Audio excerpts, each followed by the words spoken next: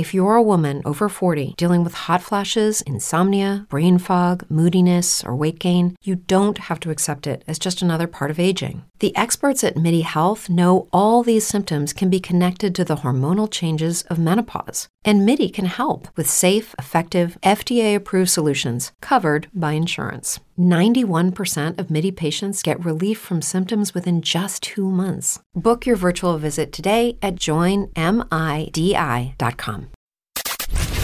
5, 4, 3, 2, 1. News never stops. News never stops. All news, all the time. This is News.com. Younger generations are holding on to their political independence for longer, a recent survey found. Typically, when people are young, many will identify as an independent voters.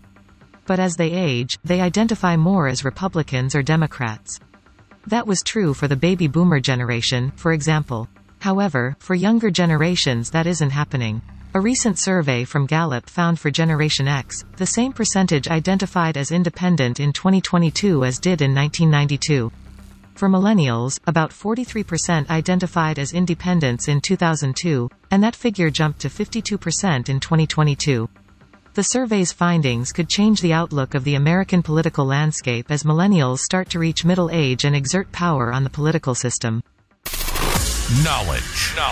Unfiltered. News.com. News.